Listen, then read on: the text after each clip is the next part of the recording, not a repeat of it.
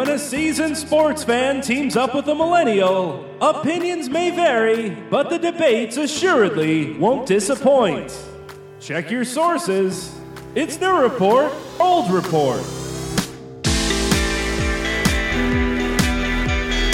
Here's your hosts, John Lund and Al Renato.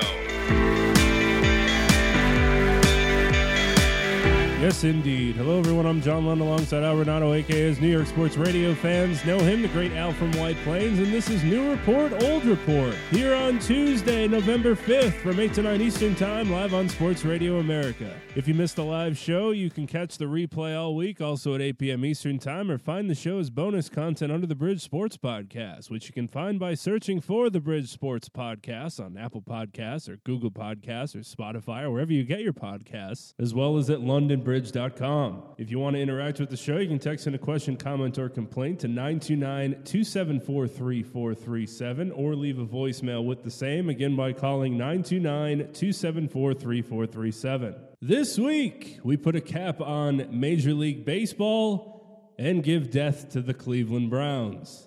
Check your sources. We're off. Now, what would be the odds that that was happening again, that wasn't a new report? Was that a new report or an old report? That's what I'm asking. Is it a new report or an old report? Is that a new report? Or we don't know. Well, another exciting week in athletics. Sadly for us, the baseball season has come to a close.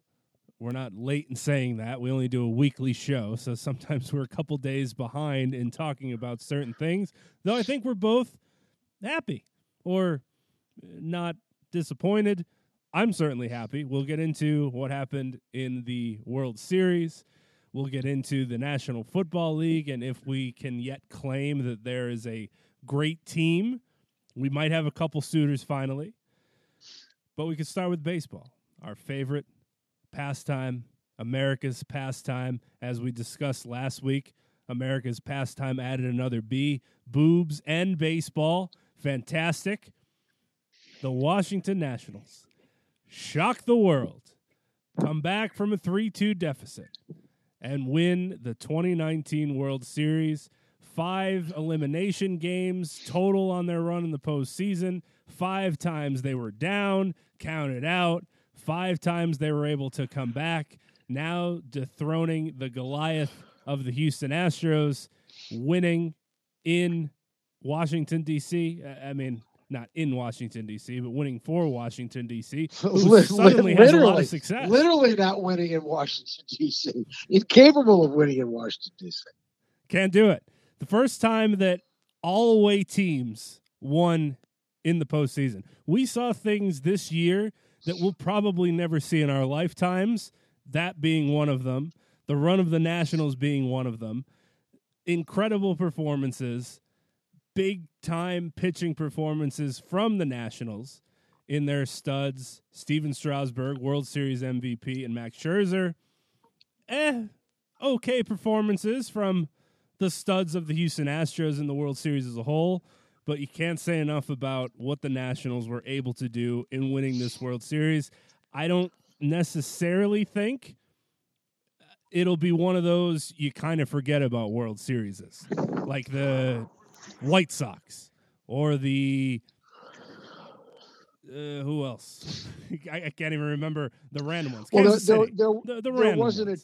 there wasn't a 2011 Cardinals Astros game 6 or Cardinals Rangers game 6 in there. Right. There was not a game for the ages, and as we say goodbye and bid a fond farewell to the 2019 baseball season, John, and all of our tremendous listeners. It was a 7-game series. It was exciting because it was a 7-game series. It was exciting because of the odd and absolutely unbelievable, unforeseen, unheard of results with all the road teams winning each of the 7 games. But in terms of the excitement of the games, the caliber of the games, it left a lot to be desired. There was the juggernaut, Astros, who knocked off your Yankees after struggling against Tampa. and winning that series in 5. And there was the Nationals. Given up for dead at 19-31, Dave Martinez's job on the line. Playing a tremendous last 2/3 of the season.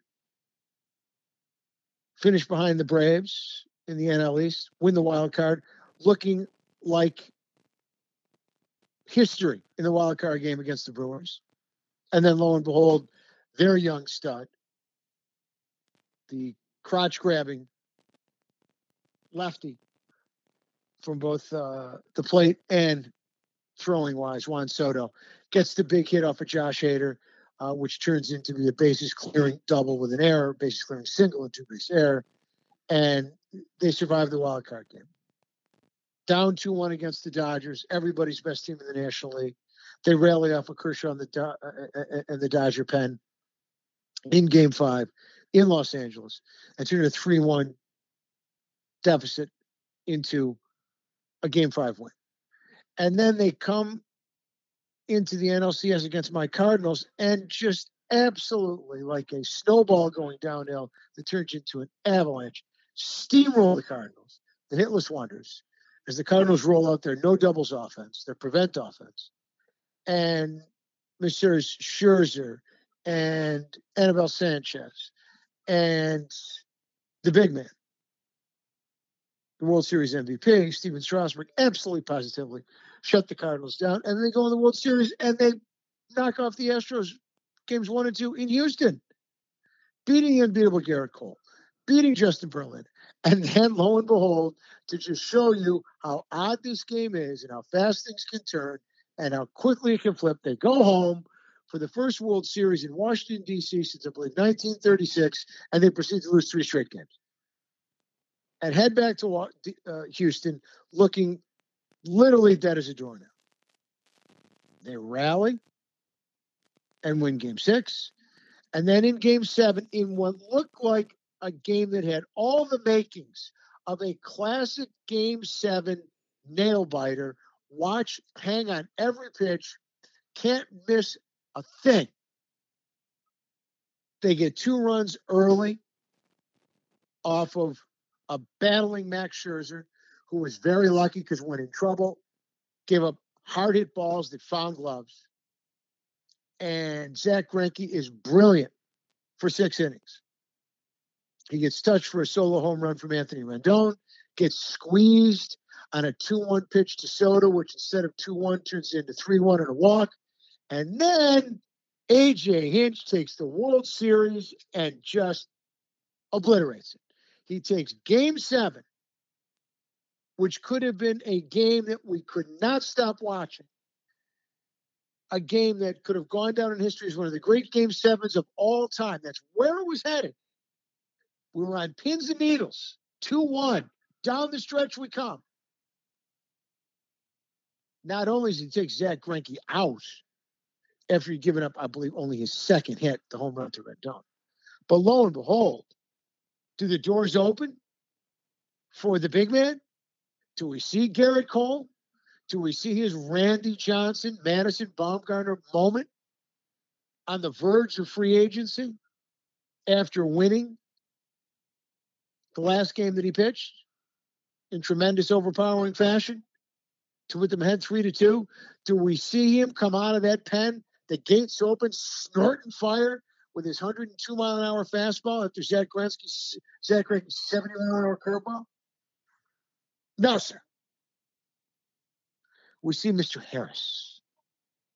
Mr. Harris, who gave up after a nice little run, gave up a huge bomb the night before, after the big delay with the interference call, in which he waited on the mound for 5 minutes and then got bombed, whose 15 minutes were up, whose time had come and gone. This middling reliever who was on a brilliant postseason run to be beaten up the night before, that's who we go to in Game 7 with the World Series on the line. We don't stay with our KG veteran who had pitched the postseason game of his life and given up one mistake. We don't go to our all-world starter, for his final appearance in all probability as a Houston Astro, for his career moment, to if not go the distance and finish the game, at least set it up for the closer. No. After we've warmed him up, we go with Harris. And then comes a breaking ball low and away that it certainly looked like Howie Kendrick knew was coming.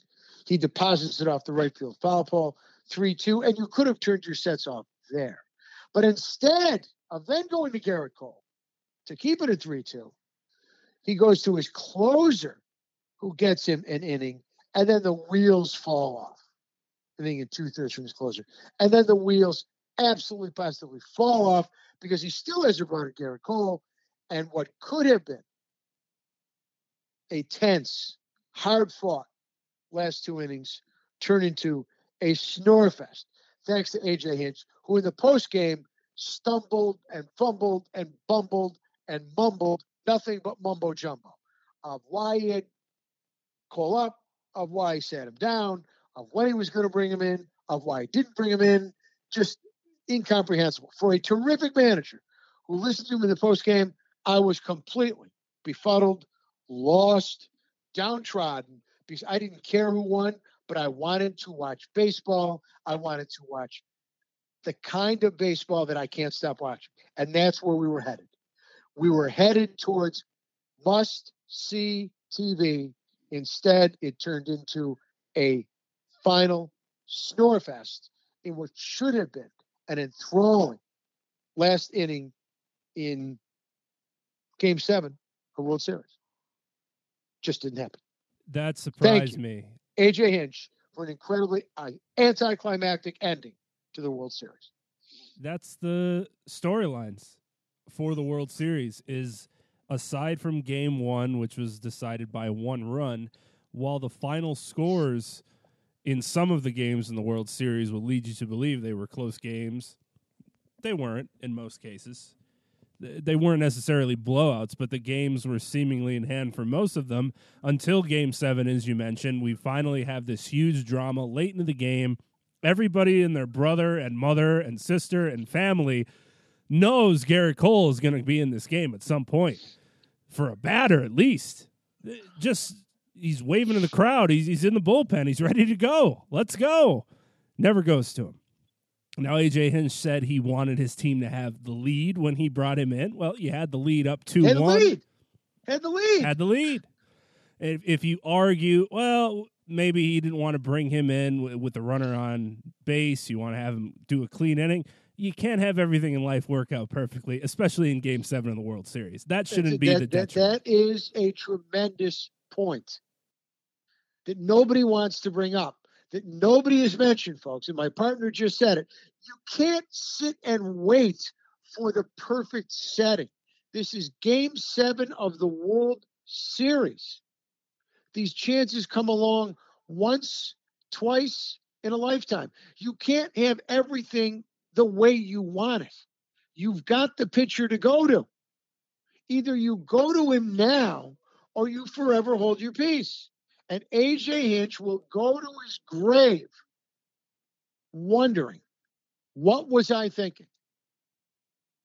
There is no such thing as the perfect scenario here. You don't have control of that. You don't know that this guy's going to get through the 7th so you can go to Cole for the 8th. You must go to Cole now. He's ready. He's revved up. When those doors open, it's going to be like Charlie Sheen in Major League. Okay, the roof is going to blow off of that building. You still got the lead. You go from the cagey veteran who gave you all that he could and who I wouldn't have taken out to begin with. That's my answer to Cole getting a fresh inning. He's like, Greinke, finish the inning. But if Greinke's coming out, the only guy who's coming into that game for me is Garrett Cole. Plain and simple, no brainer. No doubt about it. He was ready. He was loose. He was fired up. And this was his cherry on the sundae. This was his final grand soiree. His swan song. Remember, he wasn't there to win the ring a couple years ago. And now he finishes off an absolutely fabulous season, regular season, and postseason with the crowning glory. Out of the pen, Game 7, his moment, Randy Johnson, Madison Bumgarner, seal the deal. AJ Hinch says, not so fast, my friend. Let's wait till we get you a clean inning. Oh, AJ. Ay. Not his best moment. Not his best moment, to say the least. And he pulled several strings throughout the World Series, as managers need to do, sitting guys some nights, pinch hitting for guys other nights.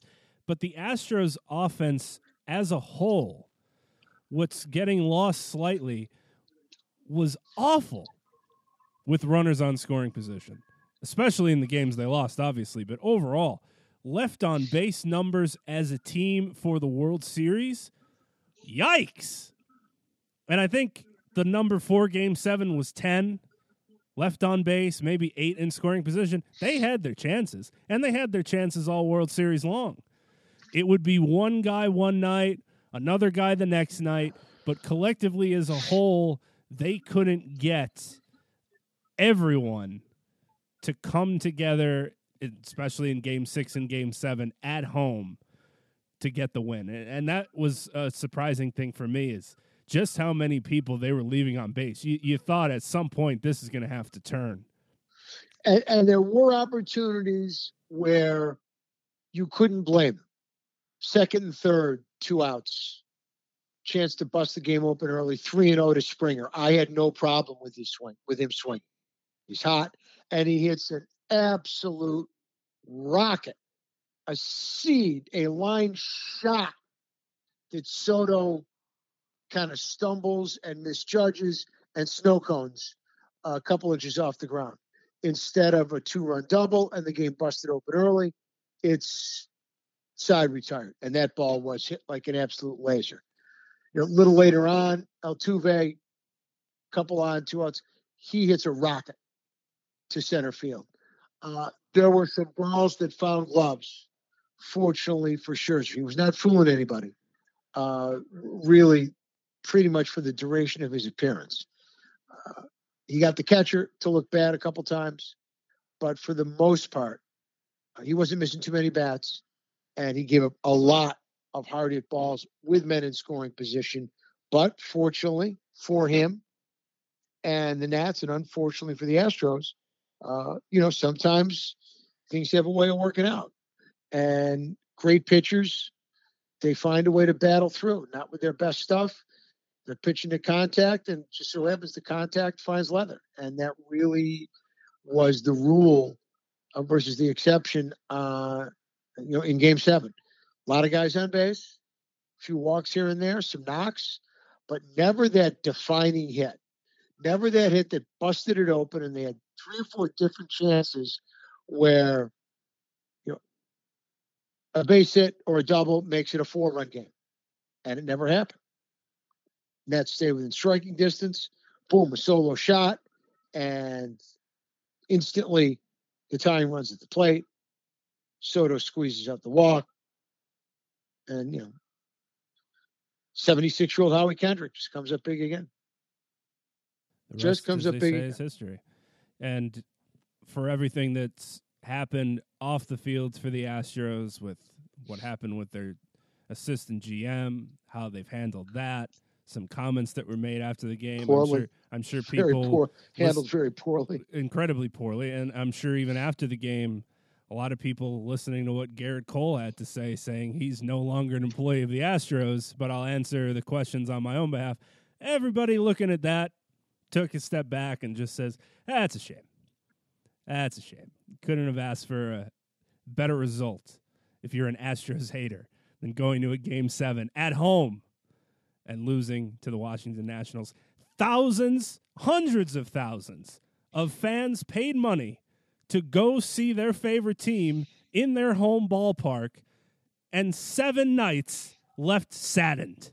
So thank you, baseball, for another fun season, and congratulations to the Washington Nationals from a show that they'll never listen to, but we're at least talking about them.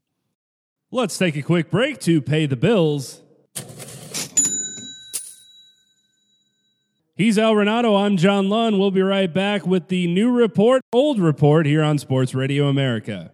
We welcome you back. I'm John Lund. He's Al Renato, and this is the new report, old report. As we say on this show, nothing circles the wagons quite like the National Football League, and Week 9 was interesting. Speaking of all the away teams winning in the World Series, all the home teams won this week in the National Football League. We're still on the show trying to find a great team in the league that has showed consistency, a dominant consistency. And we've had signs and signals, but nothing yet where we can put our stamp of approval on. Maybe we saw some flashes this week. Maybe from your Baltimore Ravens, Al, with an impressive win against the New England Patriots, albeit in the regular season, unfortunately, but still a win. Lamar Jackson looking like an MVP candidate, and they knock off the undefeated New England Patriots. So at least we can swipe off that undefeated season talk. A good win, any way you look at it, for your Ravens. Let me say this about that. First of all, I'm going to be objective here for a change. Let's pump the brakes on the MVP discussion with Lamar Jackson. The Ravens took a huge gamble by moving up in the draft to take him at the end of the first round. Some people thought he was, a wide receiver. Some people thought he's a brilliant athlete playing quarterback, which is what I think. He's a brilliant athlete who plays quarterback. He is still unrefined throwing the football. He still has a lot to improve throwing from the pocket. I still worry every time he takes off that he's going to get killed, because it's the nature of the beast. We've seen it happen to so many athletic quarterbacks. We saw it happen to Michael Vick. We saw it happen to RG3.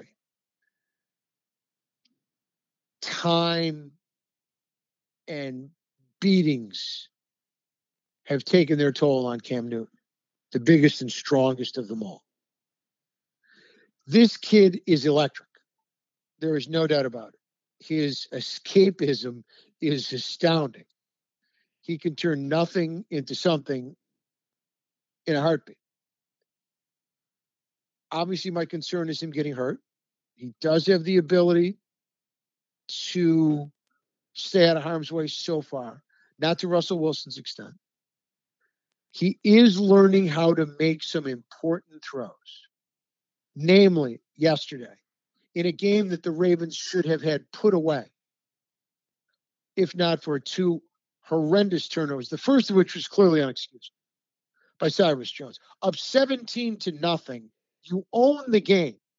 The only way the Patriots can get in this game is by doing what Cyrus Jones does. He doesn't just fair catch.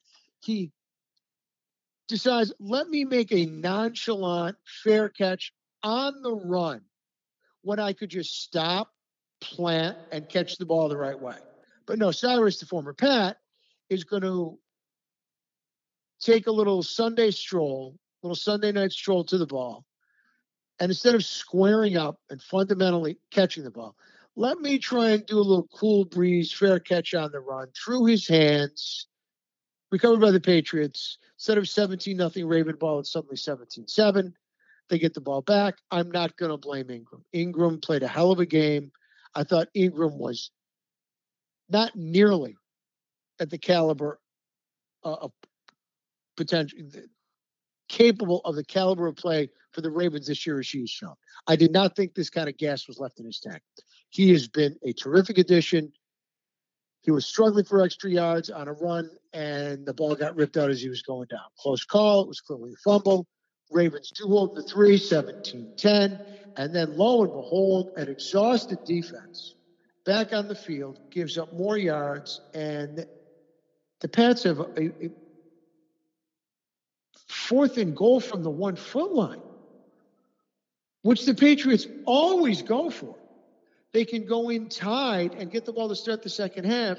Instead, Belichick goes for the field goal. I was astounded. You go for the touchdown there.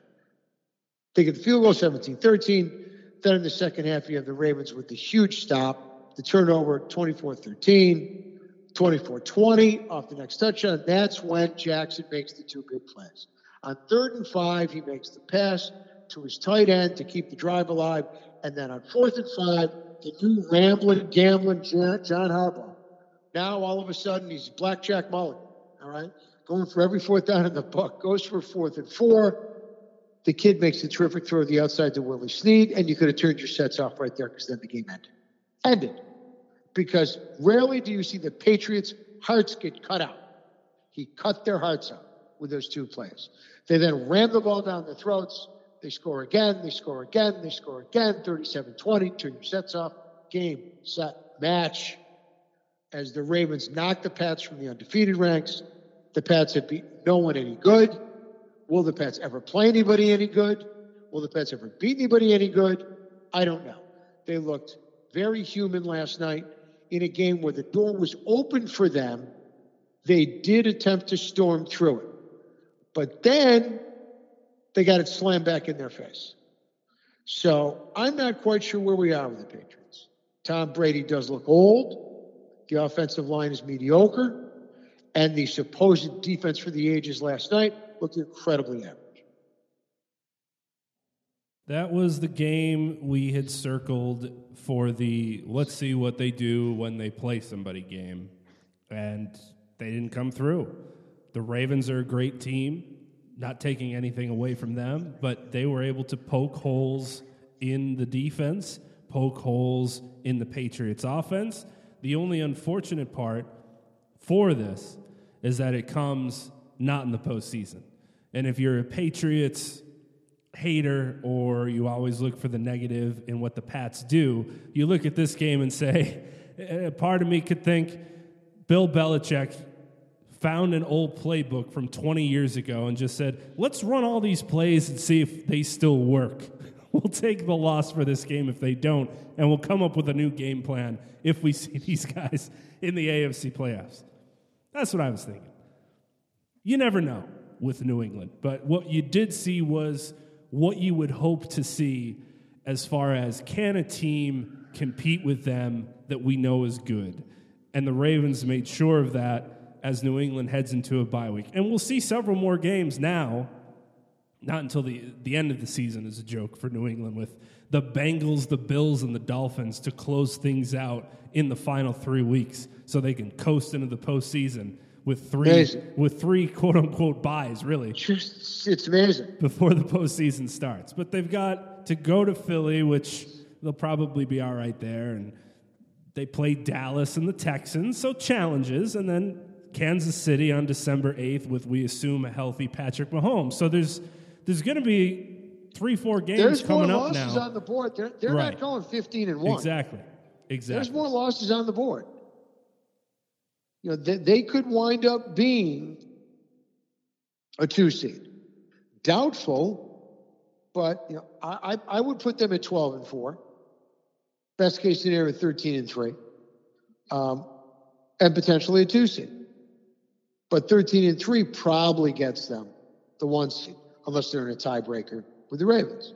So they just have so many gimmies in their schedule, so many horrendous teams that you would be shocked if they lost them. But they could lose to Dallas. They could lose to Philadelphia. And they could lose to Kansas City. I think they'll lose all 3 of those games, but I wouldn't be overly surprised if they lost 2 of them. There's at least juice now in the AFC when it's not just it's New England and Kansas City and everybody else. Good luck. Now we at least have another storyline of if Lamar Jackson stays healthy, if the defense does its thing, if Justin Tucker doesn't miss extra points, Al. Which I thought was good, by the way. By the skin of the laces. The way Al Michaels explained the rule, the outside of the ball must be wholly inside the outside of the outside post. and I thought the outside of the ball was inside of the outside post. I thought that extra point was good. Still didn't miss the field goal this year. Second missed extra point of his career. I'm going to let him slide. Shout out to Adam Vinatieri, by the way, and the holder and the snapper. Please retire. Just retire. My survivor pick for the week, kind of slim pickings, could go either way games. I go with the Colts. Jacoby Brissett hears of this pick, sprains his MCL early in the game. Brian Hoyer then has to be my savior, and appears to be, and laces out, laces in, an old Adam Vinatieri. We're going home. No more surviving. Courtesy of the Indianapolis Colts. Has to be the worst kick of his career. It was bad. and again, you could argue the laces, and obviously that's a thing, but It was laces. There could have been no laces, anything. It was a bad kick, no matter what happened to it. He was wider of the left upright than the width of the posts. That's a good way to put it. That's a good way to put it. It was like if you accidentally turned away while you were playing Madden and hit the wrong button, and that's the end result. Whoops, I missed the meter coming back down, and the kick goes. Hooked does not do it justice. It was that bad. Speaking of not surviving, things coming to an end, the team that I had picked to finish just above your Baltimore Ravens, the team that you had picked to stick around with your Baltimore Ravens, your former team, the Cleveland Browns. It took until week 9, but I think we're here. The Cleveland Browns are dead. Don't think. You could be more assertive than that. The time has come, the Walrus said. The Cleveland Browns are dead. It's happened again. They've asserted themselves back to being the Cleveland Browns of old when we thought again. They would not. The curse of Art Modell has reared its ugly head. I've told you time and time again, I've told anyone and everyone who will listen that the castigation of Art Modell by the city of Cleveland for taking the team to Baltimore, after he did everything humanly possible, including taking out an equity line of credit with his wife's money, with his wife as the obligor, to sign Andre Bad Moon Rising, to try and bring Cleveland a championship, playing in that rock pile, playing in that godforsaken dump where there were absolutely no luxury boxes, where he was going broke, when the city built Jacobs Field, when the city built the then Gund Arena, when the city built the Rock and Roll Hall of Fame. And Art had to wait and wait and wait. And finally Art said, I can't wait no more because I ain't got no money, honey. I am going broke trying to put a winning football team, a championship football team, on the field, that hellhole of a field. And I'm doing all with my money, with no income, no seat licenses, no luxury boxes, no nothing, in this godforsaken, hideous dump of a rock pile known as Cleveland Municipal Stadium. Finally said enough. Baltimore came along. It was kill or be killed. Art had to leave. I left with him. 1965, Jimmy Brown. I left with him. And I'm glad I did. Because the city of Cleveland turned their back on the owner, who did everything possible, everything within his power. He's one of the great owners in the history of the league. One of the most powerful owners, always on the TV committee, the one who negotiated the deals, the one who led the way in the revenue sharing, which is what makes the NFL. Everybody gets an equal piece of the pie, no matter the size of your market. That's what made the NFL great. That's what put the NFL on our television map. Owners like Art Modell and the Maris, who said, we will share with Green Bay. we will share our massive audiences and our share of the monies with the Green Bays of the world. That have 15 people in the city. Those were the owners that were responsible for the greatness of the National Football League. And the city of Cleveland turned up their nose to Art Modell. They refused. And of course, when they got a new franchise, it was easy to build a new stadium. See how quick that thing went up. The curse of Art Modell will preclude the Cleveland Browns, these new Cleveland Browns, these fake Cleveland Browns, these phony Cleveland Browns, from ever being any good. We saw what happened a few years ago when they were good for that one season and they just missed the playoffs when they spit the bit the last game of the year against the Bengals. And they said, let's put them on 3 Monday night football games. And Sunday night game, Braylon Edwards. He's the second coming. How long did that last? Where'd they go that year? 4-12, 5-11. Next thing you know, Braylon Edwards was a Jet. And the wheels fell off of that Browns team. The wheels have fallen clearly off of this Browns team as they struggle with their cursed player. As Odell Beckham, once again, will not be in the postseason. Wearing the wrong shoes, subject to fines. Always somebody else's fault. Can't you just wear the right shoes? I know it's a pain in the ass. I know it's penny ante. I know it's ridiculous. It really is. But for once, can't you just wear the right shoes? Can't you just do what they tell you? Just once. Just once. I know this isn't all your fault. I know they don't stink because of you. But how come is it wherever you go, they stink? Somebody help me. Why is it wherever you go, the team stinks? Why is that? Let's take a quick break to pay the bills. He's Al Renato. I'm John Lund. We'll be right back with the new report, old report here on Sports Radio America. We welcome you back. I'm John Lund. He's Al Renato, and this is the new report, old report. There's no easy answer, and it's not going to be an easy one to answer as the season continues now for Cleveland, because this was the start of the games where we said, all right, it was a tough first half of your schedule, no questions about it. Understandable that there were some losses. There still were some that there shouldn't have been. There were a couple winnable games there, but okay. You have a bye, whatever it is. Now we start with the Denver Broncos. You lose to Brandon Allen at quarterback, somebody that I, as a Broncos fan, had no idea was going to be starting on Sunday after Joe Flacco stuck his neck out for the team last week and ripped the coaching staff for playing scared, basically, with nothing to lose. When you only have 2 wins, why not go for things? Why not take risks?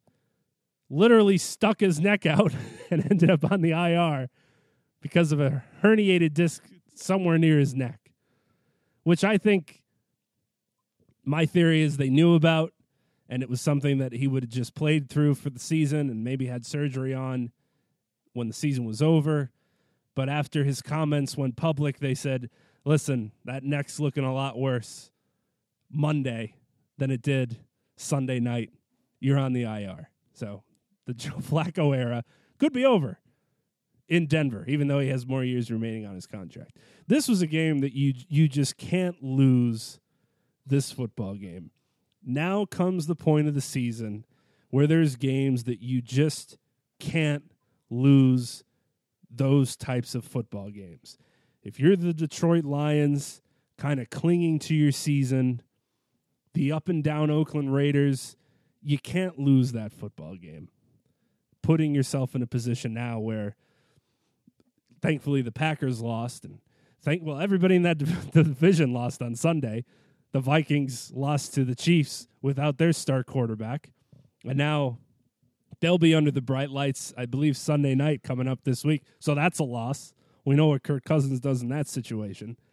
But we're getting to the point now where there's games that you just can't lose these football games anymore.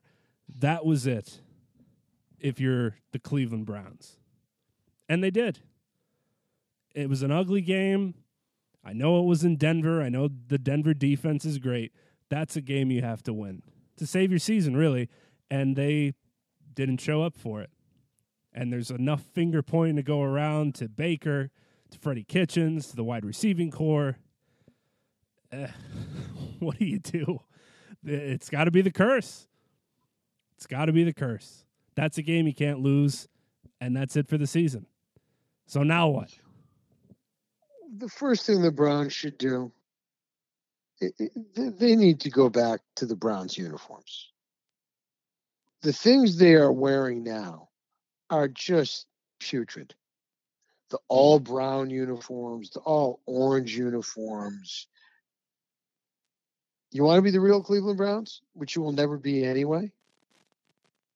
Put on the white pants, right, and the white jerseys, or put on the white pants and the brown jerseys.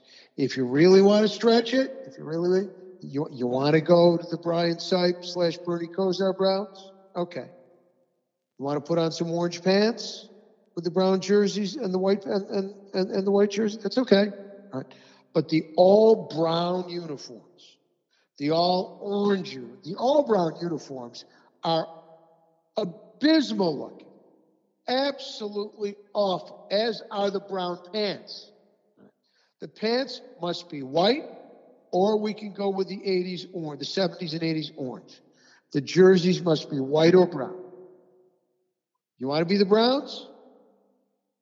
Dress like the Browns. Who knows? Maybe you'll play like the old Browns. I doubt it, but you'll look better. And if you look better, you'll play better. It's a mess. An absolute abortive mess. How long will Freddie Kitchens last? I assume they'll give him the season. But it's going downhill. It's going downhill. Remember, this team beat the hell out of the Ravens. Beat them up. Dominated them on the ground. And they can't get out of their own way.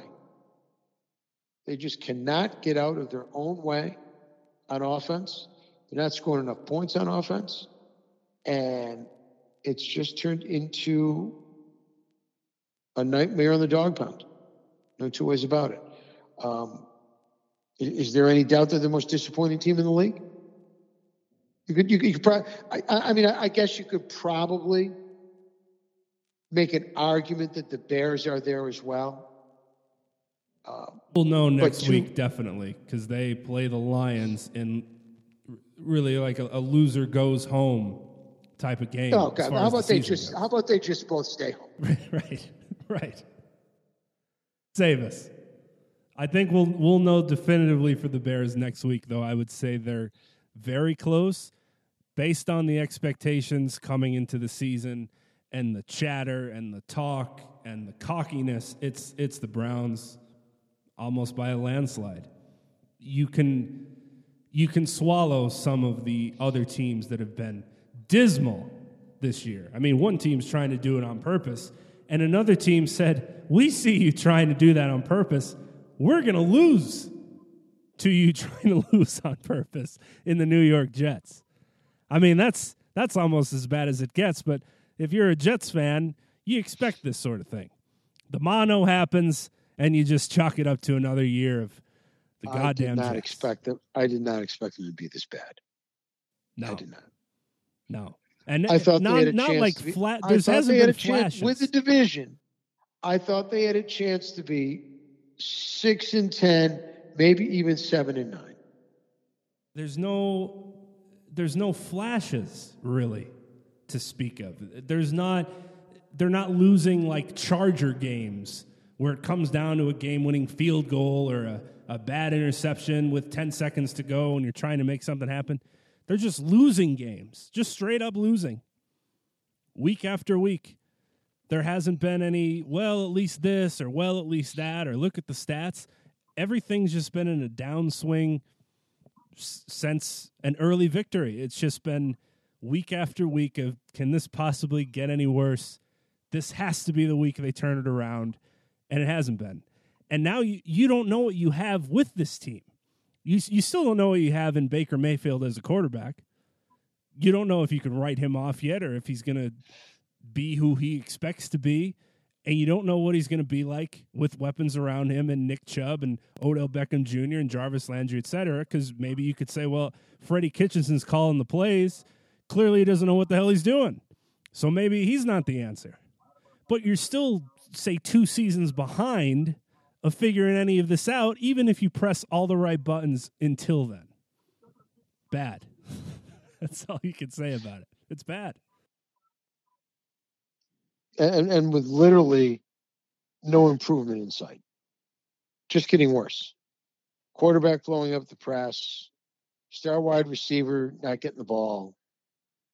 Coach, taking a 5-yard penalty, go from 4th and 11 to 4th and 16.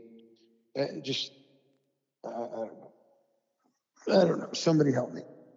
Somebody help me. There's a lot of help that needs to go around in Cleveland. Really, looking through the slate, there weren't a ton of major storyline games as far as ending seasons or unexpectedness. I mean, hey, Russell Wilson's a really good quarterback, and he's in the MVP race, throwing 5 touchdowns against the Bucs. And even though they went into overtime, you were just like, they'll be fine. Another close Seahawks game. They're playing the Bucs. Jameis will do something stupid, and they'll be fine. Which he didn't. Surprisingly, to his credit, he played very well. Jameis had an excellent game, but their defense couldn't stop a strong wind. And, Russell Wilson's throwing it up for grabs, and D.A. Metcalf is making catches, and Lockett's making catches, tight ends making catches. And what's he got, 22 touchdown passes to 1 interception? Yep. I like the ratio. If you want to call it a ratio, if you want to do it as a plus minus, either way, it works out real good. And the Packers losing to the Chargers is inexcusable. But they play their worst game of the year, and Los Angeles plays their best game of the year, and that's what happens in the National Football League sometimes. Thankfully for the Packers, they're in a place in the season, which they're not necessarily used to, where a loss like this doesn't necessarily matter because you got off to such a hot start. So there's a lot of stuff that can kind of be swept away from this week, and as we mentioned, next week we'll get some excitement. Well, I shouldn't say excitement. We'll get excitement in the Monday night game with the 49ers and the Seahawks squaring off.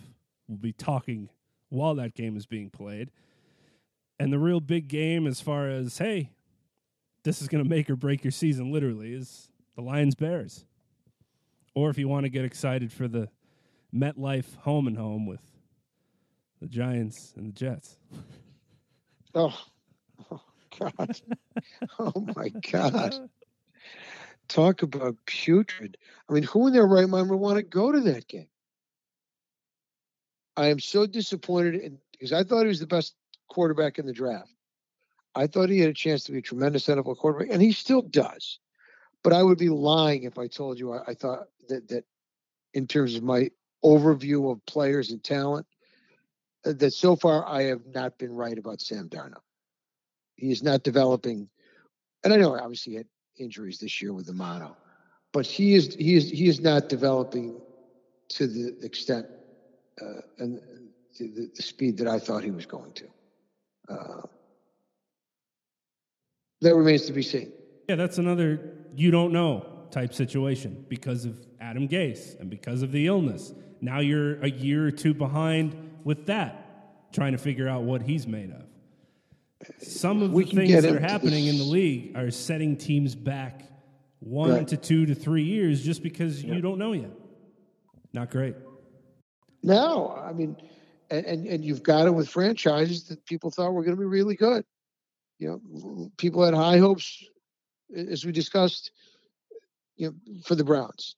Atlanta was supposed to be a good team. They're a train wreck, an absolute train wreck. The Bears, Super Bowl bound, one of the best defenses in the league.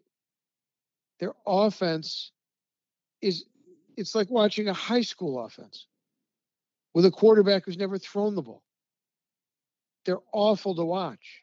There's nothing worse in football than to watch a team that can't move the ball, no matter how great their defense is.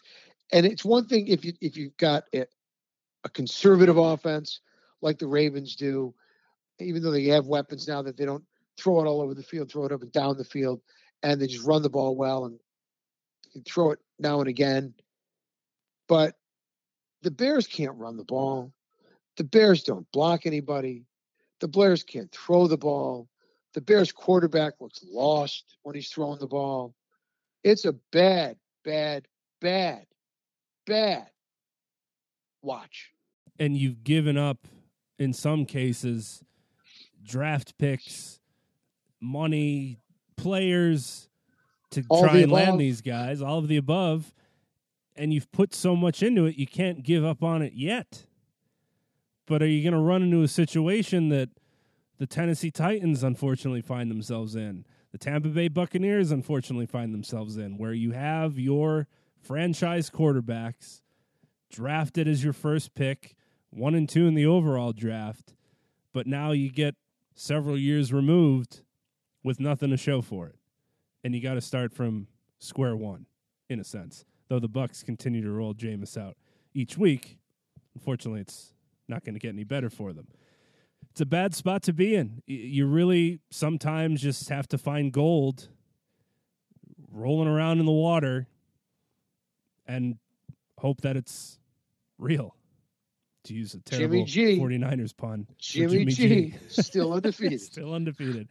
Last thing for us, if you do want to go to MetLife, the cheapest tickets, $131 US. Who's paying for this? Who's filling these seats? Get out of here with that. Who in their right mind would pay that money? It's not the Cowboy. The Cowboy fans aren't going. The Packer fans aren't going.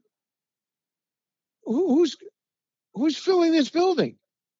How could there possibly be enough Jet and Giant fans with the state of their teams to go to this game and fill the building? For more than $100. You could go watch the Cowboys play Sunday Night Football next week against the Vikings, which on paper is a tremendous game. In real life, we know Kirk Cousins will be absolutely horrendous because the populace is watching him play football. Because he's Kirk Cousins. There'll be more cameras on and crews. He can't handle it. $67. We could go watch the Bengals host your Ravens for $32. Who the hell is going to MetLife Stadium for $131, dealing with the traffic and the prices and everything that goes into that garbage place to watch the Jets and the Giants play football? Dear Lord. Al, it's always a pleasure. We'll do it again next week. I couldn't watch that game at home.